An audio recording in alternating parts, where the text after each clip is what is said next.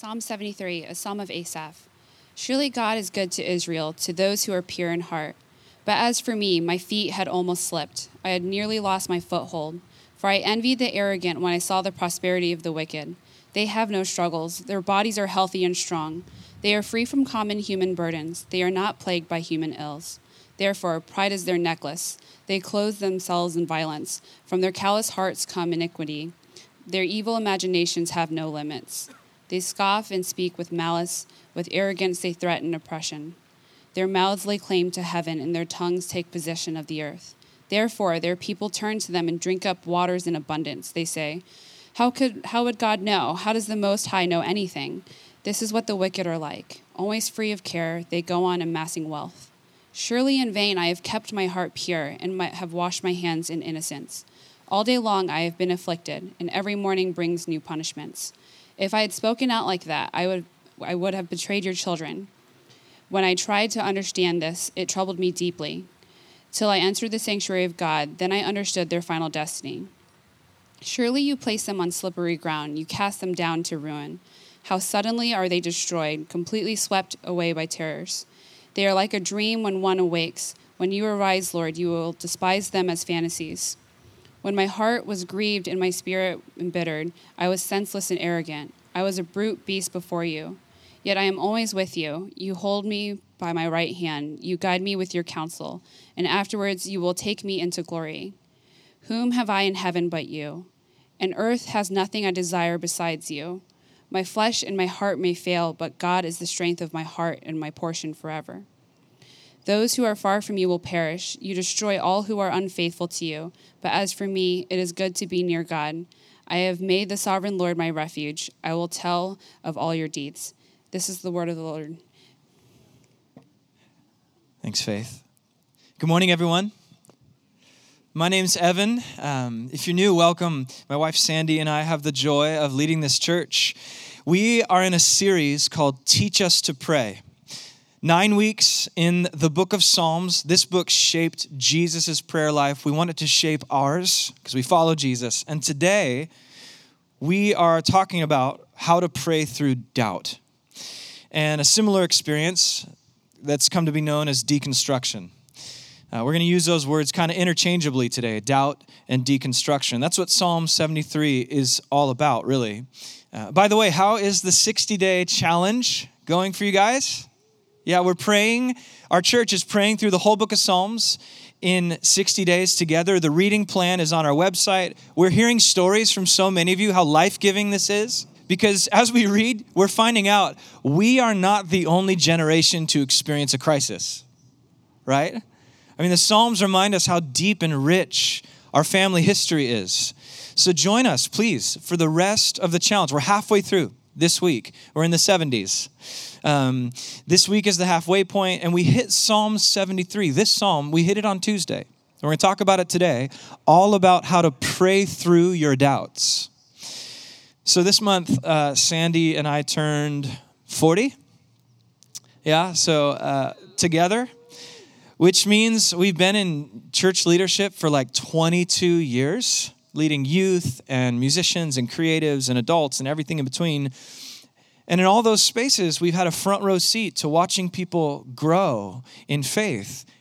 And we've also watched plenty of people deal with their doubt and deconstruct. So we often doubt our faith for many reasons. We start to see that the church is imperfect, right? Or we see injustices in the church. We see heroes of faith that aren't everything we thought they were. And some of us were even hurt by church and church leaders. And for others, some doubt because it really is an intellectual issue, a belief issue. We have a hard time believing Jesus is who he says he is, or the Bible is trustworthy. There's a host of reasons why we walk through doubt. But what I want to do today, okay, is invite you to see your honest doubt as an optimal space for encountering God. What if doubt is part of the prayer? What if doubt is part of the praise? This is the invitation of Psalm 73. This psalmist, his name is Asaph. He's doubting and he's picking apart his reality, and he's very troubled. And what we see him do, we see him hold two things in tension. On one hand, he doesn't stuff it. He doesn't pretend like everything is okay out there while quietly falling apart in here.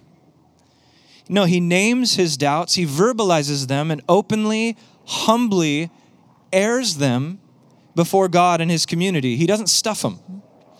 In some conservative church circles, it's more common to see this, right? Where certain questions feel off limits or doubting is demonized. And the result is people tend to feel that they have to stuff their doubts. And the psalmist doesn't do that. So that's one hand. On the other hand, he does not let his doubts take over everything either. His doubts don't shape his life. He realizes that's a dead end, a spiral that never ends. And this one is more common today in progressive Christianity, progressive Christian circles. It's often called deconstruction, where doubting is almost this badge of honor. Like it's a requirement to be seen as good and brave and virtuous. You have to doubt. And it's often a reaction to bad stuff that you've seen in the world, right? And it's almost a virtue to shape our lives and our relationship with God in terms of deconstruction and doubt. But the psalmist chooses not to let his relationship with God be shaped primarily as a reaction to the bad stuff he's seen, right? We've all seen bad stuff. The psalmist is not shaping himself as a reaction to that. Instead, he's holding them in tension, which brings him to this third way where he's forced to be fully honest with himself, with God, with the world. And he's like, I can't stuff my doubts. I won't let them drive me. Instead, I recognize the only path to maturity is to see my doubt as a legitimate space to encounter God, so I will pray through them.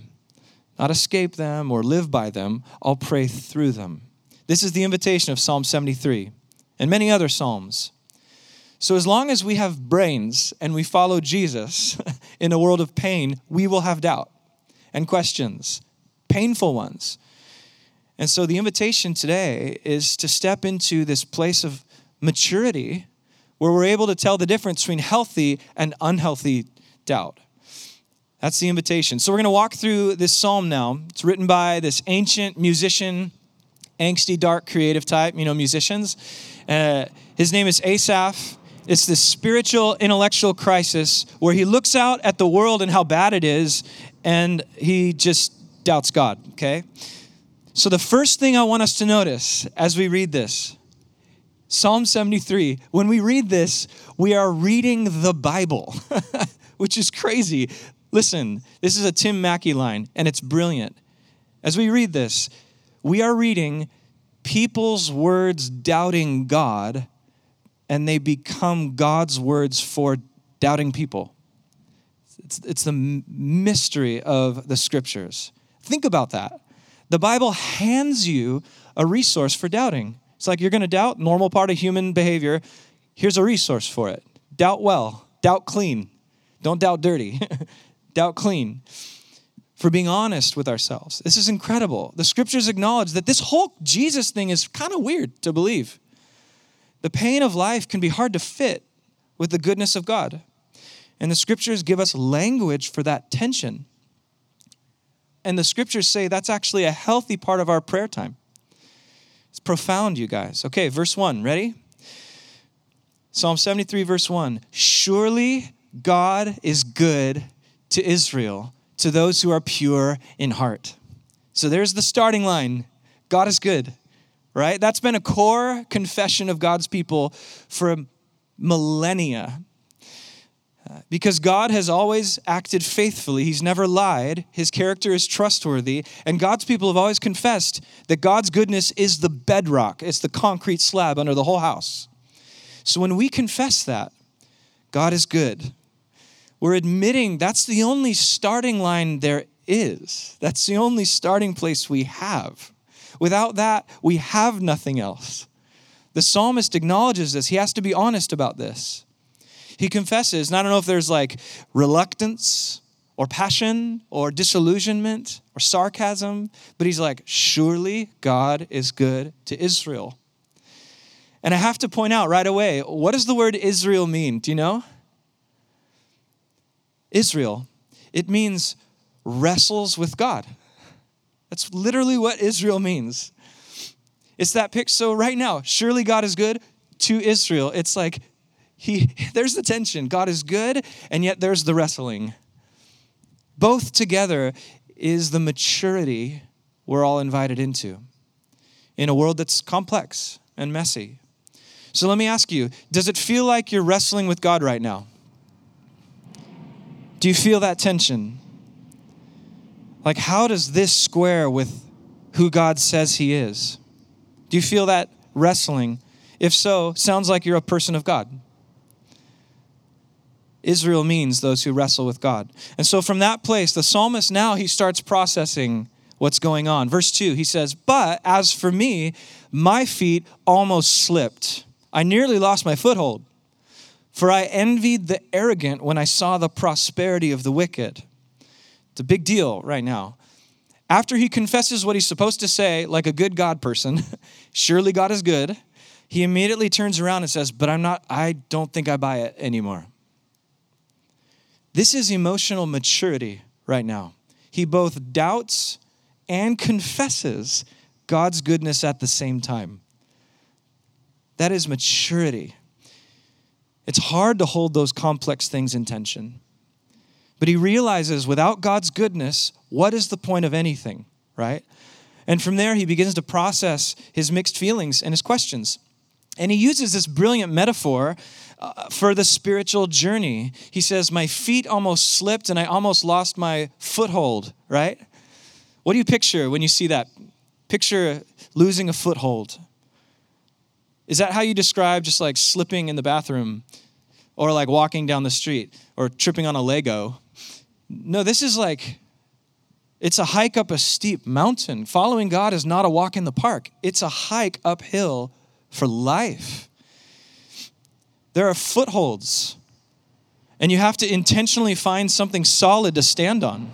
So he describes following Jesus, following God, as a difficult journey, not a walk in the park. And in many ways through this psalm, Asaph is saying, hey, when I saw the wicked, and when I look at injustice and all the abuse that's in the world, I just feel like I'm going crazy. I feel like I'm losing my grip on reality. I'm slipping off the rock. I don't quite slip, but I almost do. This is the image of doubting that Psalm 73 gives us. It's climbing a mountain and almost slipping. It's amazing. So my wife and I have suddenly taken up hiking out of nowhere, it seems. Maybe it's turning 40, midlife crisis. I don't know. But never waste a midlife crisis, I say. So we hit mission trails or Iron Mountain a couple times a week now, and we're realizing. By the way, our staff is taking on the 5 Peak Challenge in a couple of weeks, which is fun. All 5 peaks of Mission Trails Regional Park. It'll be a legendary day with many amazing Instagram stories, I'm sure, hilarious. So as we're getting into hiking, we're realizing one of the things we have to do, if you're into hiking, you know this, you have to make a plan. You can't wing it, especially when you get into crazier hikes. You have to account for sun and elevation gain and water and your energy level, sleep you have. Especially when you get into longer hikes, you start thinking about like backpack size and tent weight, and it just goes on. And the psalmist is saying, this is what life is like, navigating reality with God. It's a lifelong hike uphill, and you plan. And you bring your friends, and you make your plans, and there's plenty of moments where stuff just happens. Stuff happens. And you don't see it coming. You could not have got ready for it. A rock moved when you stepped on it.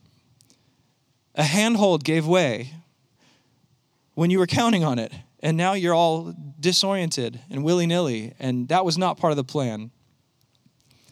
And you break your arm or you lose your balance. Something happens you didn't have a bucket for. You didn't have a category for what just happened. And now you're dizzy. This is what the psalmist is saying is the image of doubt. Are you guys with me on that? Do you feel that? Some of us are planners more than others, but we all have our expectations out of life.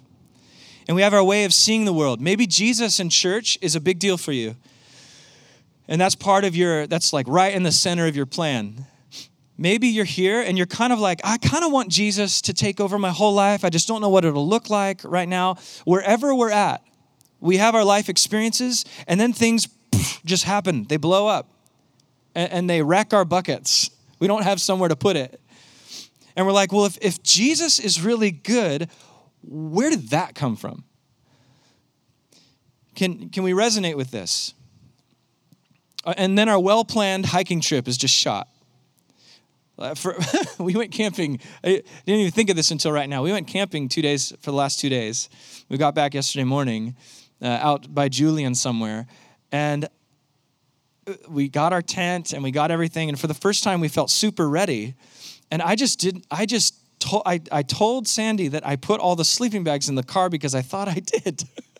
And we get to this 45-degree night. It was so cold. And 3 of my kids don't have sleeping bags. And I feel like a failure. And I didn't plan to forget that. And I'm kind of super at fault for that. I didn't know what to do. Thankfully, it just so happened my parents were on the same campsite that night, out of nowhere. They don't even camp that often, and they happened to be there. They gave us all their blankets. But that's the picture of doubt. You open the car, and you thought it was going to be another way, and you don't have what you need in order to live and be okay. This is the picture of doubt in Psalm 73. What caused it for this guy? What caused it? Look at verse 3. He's like, I envied the arrogant. Why? Because he saw the prosperity of the wicked. It says prosperity. You know what the Hebrew word for prosperity is right there? It's probably the one Hebrew word we all know. What do you think it is? Shalom. Shalom. He's like, I saw the shalom of the evil. That's harmony, wholeness, abundance, wealth, like peace. Wait a minute. I thought shalom was something God gives people. Why would the wicked have it? And I'm a God person, and I don't. Exactly. You're now feeling the tension. You're supposed to feel that. This is what the psalm is wanting you to feel through prayer and give you language for this. We call this doubt. The psalmist calls this, I'm slipping off the mountain, God. Right? This is the feeling. And then verse 4 through 12, we're not going to read it. We already did.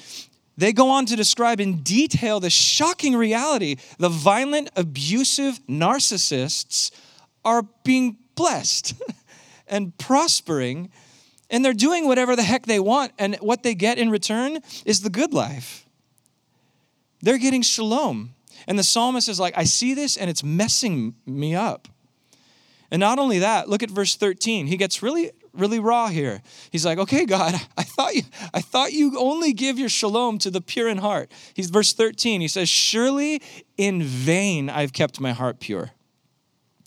I've washed my hands in innocence. In fact, verse 14, all day long I've been afflicted. Every morning brings me new punishments. It's not the way it's supposed to be right now. And we don't know his story. We don't know if his friends betrayed him or if someone kidnapped his family or if his harvest failed or if an ox gored one of his goats. We don't know what's going on in this, but he's experiencing serious loss and grief. And we don't know the story, but we know the feeling. He's like, this does not square with what I say I believe about God's goodness. So he's like, I don't know if it's worth it. I don't think it's worth it anymore. If I want shalom, why don't I just go be like them? They get to do whatever the heck they want, and they get shalom. Do you resonate with this feeling? I want us to feel this. Notice what's happening. Asaph's doubt is not caused by some brilliant intellectual argument. It's not some new argument from secularism or something. For sure, he's wrestling it out in his head, but it didn't start in his head. It started with an experience that he lived through, and he didn't have a bucket for it. And because he's dizzy, falling off the handhold, he lost his foothold. His previous view of God isn't working for him anymore. And remember, this is a prayer in the Bible. This is a crisis of doubt as worship. It's a biblical prayer. So let me ask you, have you thought about it this way? If having a crisis of doubt was a sin, would it be a prayer for us to pray in the Bible? No. This is the tension of spiritual maturity, you guys. Praying with both hands together. Surely God is good, and I don't get this. Both together. The people who can pray like that are the kind of people we believe. They're the kind of people we want to become. 2 weeks ago, I spent a few days with some pastor friends of mine. We get away once a year, and this year we invited an older, wiser pastor to speak into our conversations. And listen, I can't, without giving the details of his struggle, this man and his family are currently walking through one of the most unexpected, difficult situations imaginable. And he was sharing with us about what God was teaching him through this crisis.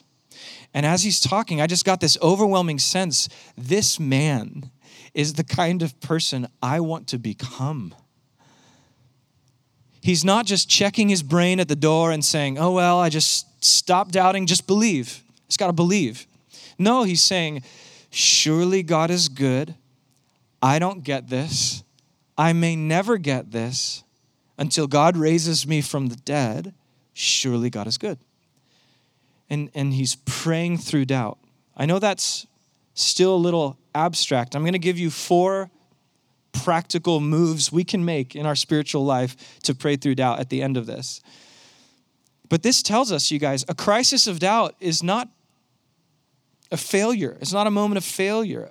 A crisis of doubt is an opportunity for serious growth, where God is able to grow your ability to see and experience him in richer ways. So if you're here and you're at all disoriented in your faith and you have deep questions about the faith, you have more questions than you know what to do with. And maybe the old ways of reading the Bible 5 years ago aren't working for you anymore. It could be the case that you're not actually losing your faith, but you're actually growing. And now your faith needs to catch up with your growth as a human. And which means you need to learn some new ideas now. And you need to learn to read the Bible in a more informed, responsible way. And you need to be more intentional about your spiritual disciplines. You can't just wing it, right? You can't wing it anymore because you're not as immature as you were. You're more mature now, and God has a deeper spiritual life for you to live in his Holy Spirit. This is growing in faith. If faith means anything, it's faithfulness through the changes, not faithfulness through the staying the same. And this is exactly what happens in this psalm. He prays through his doubt in a specific way. So how? How does he do this? How does he move through doubt? Here's at least 4 moves he makes, and then we'll come to the table. 4 things that I found very helpful for me in reading through this psalm. Very practical, actually. So the first one is back in verse 3. Look at verse 3 of Psalm 73. The first one is when he says, I envied the arrogant. What is that? So step 1, praying through doubt, doubting clean rather than doubting dirty. Step 1, he deconstructs his own doubt. He deconstructs his own doubt. How? Well, he's honest if he has mixed motives. He's like, I am actually envious of the wicked. Right? This is a confession. He critiques his own critical outlook. He's like, yeah, those people are unjust. Those people are evil, but if I'm honest, I'm reacting out of envy toward them. This is so important, you guys. If we're going to doubt clean, we have to be very honest about the real core motives in our heart. Asaph's like, I hate oppression, I hate violence, it bums me out when the violent win.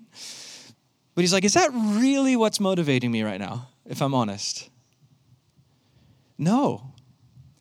He'd love to say it is, like maybe in a debate or a podcast debate with someone, maybe he would say, yes, I'm angry at the injustice in the world. But what's his real issue? He's jealous. He's jealous.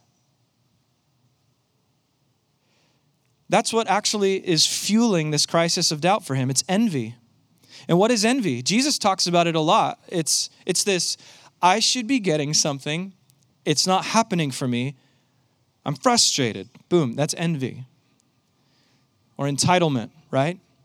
So question, is Asaph's deconstruction journey, is it purely intellectual? No, yeah. I see some head shaking. No, it's not. He sees abusers getting wealthier, and what he expresses on the outside, I doubt God, but what's actually going on inside, I'm jealous. And this is his first step toward growth, is admitting this. The first step toward growth is not getting all my angsty questions answered. His first step is being honest, truly honest about my core motivations. And for him, man, the bad guys are winning and I'm living for Jesus and I'm not. And I'm envious about that. And listen, don't hear me wrong. My point is that, listen, not everyone who's doubting is like jealous of someone. I'm not making that accusation at all. The point is, all of us are invited to do some raw heart surgery right now and invite the Holy Spirit to shine his light on our core motives and say, what am I really after? What do I really want? God, show me what I really want. Sometimes I don't even know. I'm saying that I'm deconstructing and doubting and all of that, and I'm questioning doctrine, and I'm questioning the virgin birth and the authority of the Bible, and I'm wrestling along with deconstruction podcasts. I'm super into all these things, but is it possible in any way that something else is the real issue, and all that other stuff is just a smokescreen? Is that possible? For me, that was the case. So just being transparent with you, part of my deconstruction journey, when I went to seminary and started my theology degree 8 years ago, I'll be honest, it was more about dismantling my past church experiences and less about preparing for my future in God's kingdom. At the beginning, 100%. I would be in class and I'd just throw up smoke screens. And I knew it. I would ask questions just to get little fires started in the room, just to get debates going and to get my professor talking about the things that were most troubling to me and things I've heard on podcasts. And in order for me to mature, I had to actually invite older, wiser voices to speak directly to my core. And it turns out I was jealous. Evan was jealous that other people who I disagreed with out there were gaining way more influence than I was. And it took me inviting those wiser people into my life and saying, okay, what do you see in me? What's in me that doesn't look right? I need you to tell me. I need more self-awareness. Help. And they told me, like sometimes in front of fellow students, they would tell me. I remember Dr. Gary Bashirs is one of those voices in my life. I remember interrupting his class one too many times, like, all right, are you ready to deal with are you done with your past daddy issues? You ready to serve Jesus and get equipped for the future of the church instead of bummed about the past? Are you stoked? Are you in? I just kind of had to just shut my mouth, be still, and realize what I was actually doing. Smoke screens to get my own attention off what was actually going on inside of me. Jealousy for me. And I had to repent. And right now I realize this might be triggering to some of you, and I get it 100%. Because not everyone is dealing with the same stuff when we're asking honest questions. I don't want to put my story on everybody. But the reality is, if we're honest about wrestling through doubt, if we really want to doubt clean, we have to be skeptical of our skepticism and ask, what's really going on inside me? Step one, Otherwise, it's just a spiral. And then number 2, so that's movement 1. Here's movement 2, how to pray through doubt. It's this. Asaph, this psalmist, he brings his crisis into God's presence. Look at verse 17. He says, "Till I entered the sanctuary of God, then I understood the wicked, I understood their destiny." You see what happened there?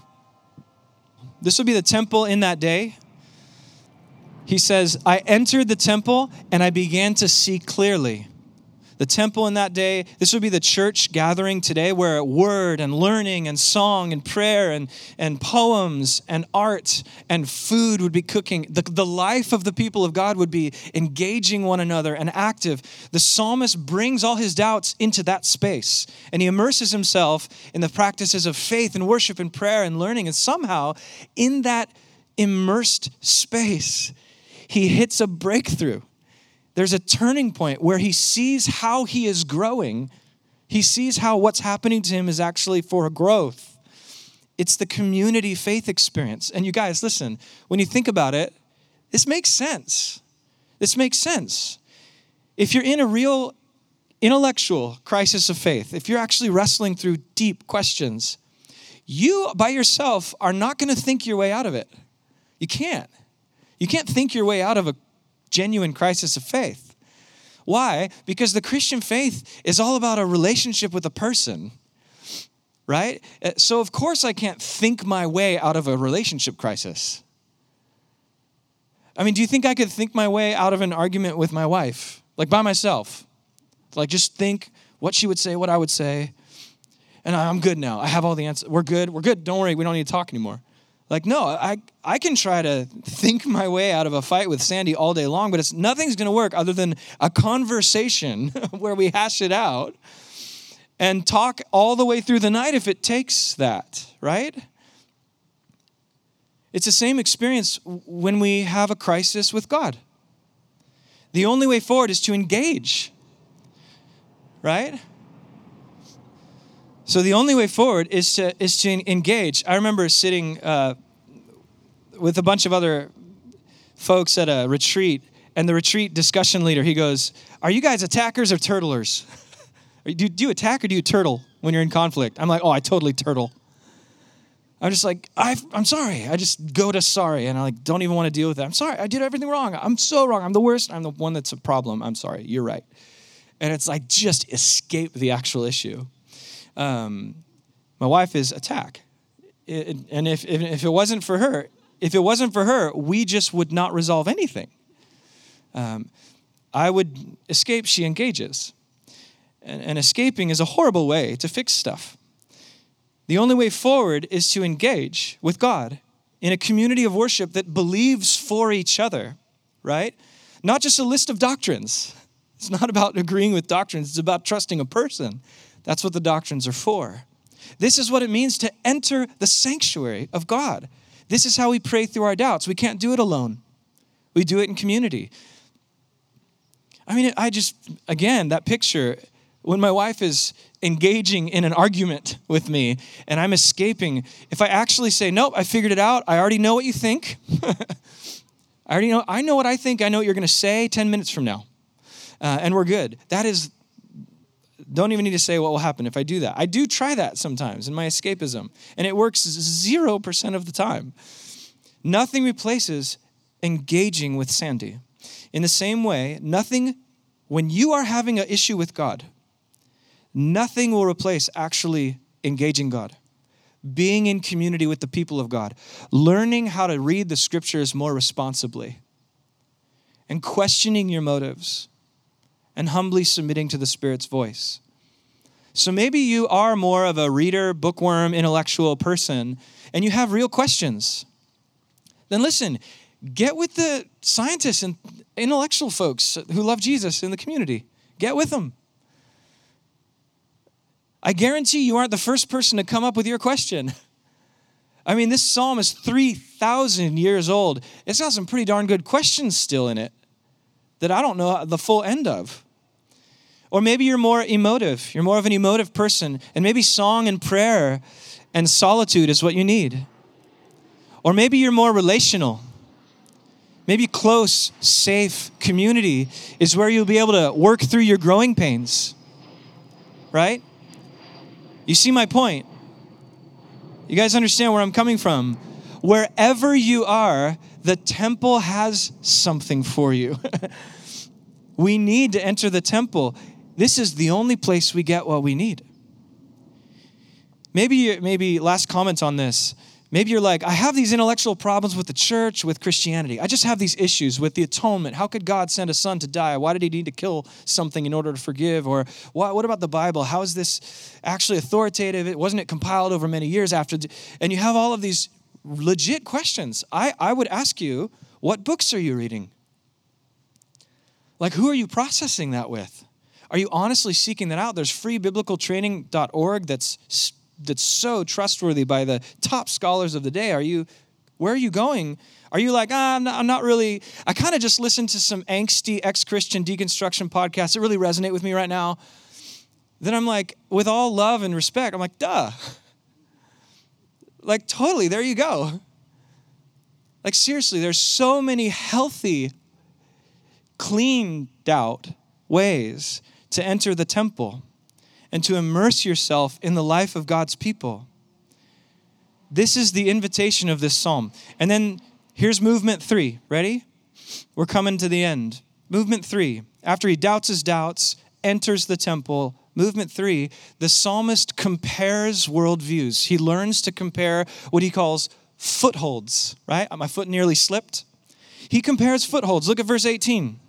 Surely you place them on slippery ground. You cast them down to ruin. Talking about the wicked. He's like, oh my gosh, how suddenly are they destroyed? Completely swept away by terrors. They are like a dream when one awakes. When you arise, Lord, you'll despise them as fantasies. You see that line? He says, surely you place them on slippery ground. He's coming full circle. Remember, what was his problem at the beginning? He's like, my foot almost slipped. But now, after being in the temple, he's like, oh, they're actually the slippery ones. They're the ones who are losing their footing. The ones who reject God have it way worse off than the most suffering saint. The psalmist is learning to compare worldviews, to compare footholds. This is something, you guys, we have to do this. We have to. If we're going to live and follow Jesus in an increasingly secular Western city like San Diego, where most people in San Diego do not share your opinion about how to behave with your body as a follower of Jesus, we're going to need to learn, especially as information ramps up and as this is the tip of the iceberg as far as a digital society. The internet just started. It just started. The 90s is like a blip ago. Who knows what will be 50 years from now? We have to learn to compare worldviews.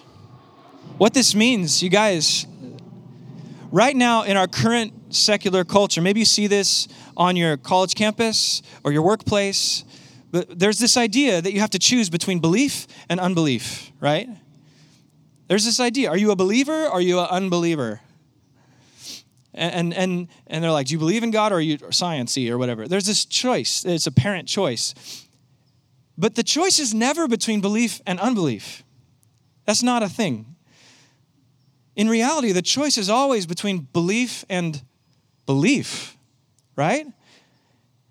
It's a choice between belief in what Jesus claims through eyewitnesses or belief in some other claims. Everyone believes. Everyone chooses their foothold.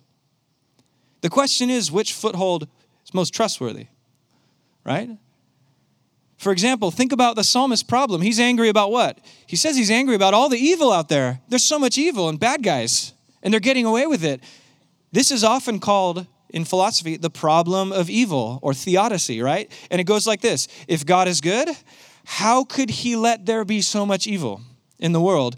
Therefore, there must be no God, or at least no good God. That's the problem of evil. Feels like a big problem. It has for many. A lot of people have slipped. They've lost their footing over that, unfortunately. They're like, no, the problem of evil is just too big, and they bail. But did you know there's an even bigger problem for philosophers when you get up into the high levels of philosophy? Alvin Plantinga, one of the most respected philosophers alive, he points to evil as evidence for God. He says this way, how can there be such a thing as evil and wickedness if God doesn't exist? I don't see how. In an atheistic view of the world, the strong eating the weak is completely natural, and you have no foundation for saying it's wrong or evil. Therefore, if you think that there really is such a thing as good and evil that's not just an illusion, then you have a very powerful reason for believing in God. And see, he's comparing footholds there. One foothold says, there's so much evil, there must be no good God. The other foothold's like, actually, how do you even have the moral well to draw from to claim that there is right or wrong in the first place, if naturalism is the only truth? So we have to learn how to do this. We have to learn how to compare footholds. When I come across doubts, and I hear solid critiques from people that are way smarter than me and read way more books, guess what? Guess what that means? Hey, I get to use my brain too. We get to use our brains too. I can run that argument by Matthew Ruffet, our elder scientist guy. I can run it by a theologian. In the community, there is a wealth to draw from. So we have to know how to do this, how to compare footholds. If we're going to grow as a family of Jesus in San Diego till the year 2050 and beyond. And finally, number four. This is the last one. If we're going to move through doubt clean, doubt healthy, we have to ultimately look for God's presence in God's absence. Look at verse 21. He says, when my heart was grieved and my spirit embittered, I was senseless and ignorant. I was a brute beast. Brute beast. This is a low point. He hits rock bottom here. What does he do?